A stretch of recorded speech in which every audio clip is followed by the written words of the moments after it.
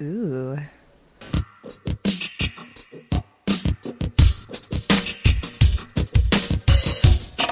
Off the shelf. Okay, now we haven't done a lot of Ballast Point, but I'm getting into it, and part of the reason is because their labels focus on nautical horror.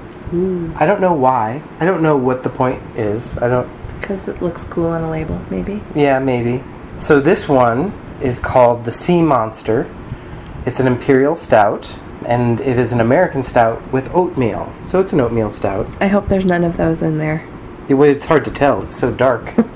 And I think that that's part of the reason, because it is a very dark beer, and the critter, the sea monster, is one of those horrifying deep sea, like sea so black it's dark anglerfish with the light on it, and the teeth poking out everywhere. Creepy anglerfish. Creepy cool.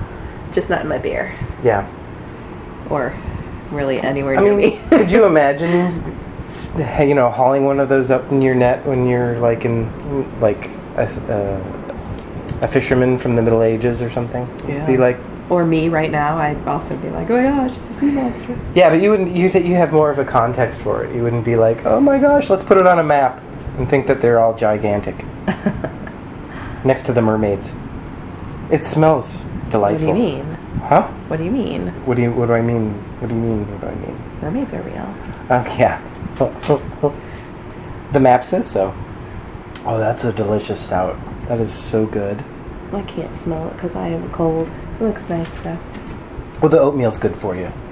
It is good. I can only kind of taste everything. No fish monsters.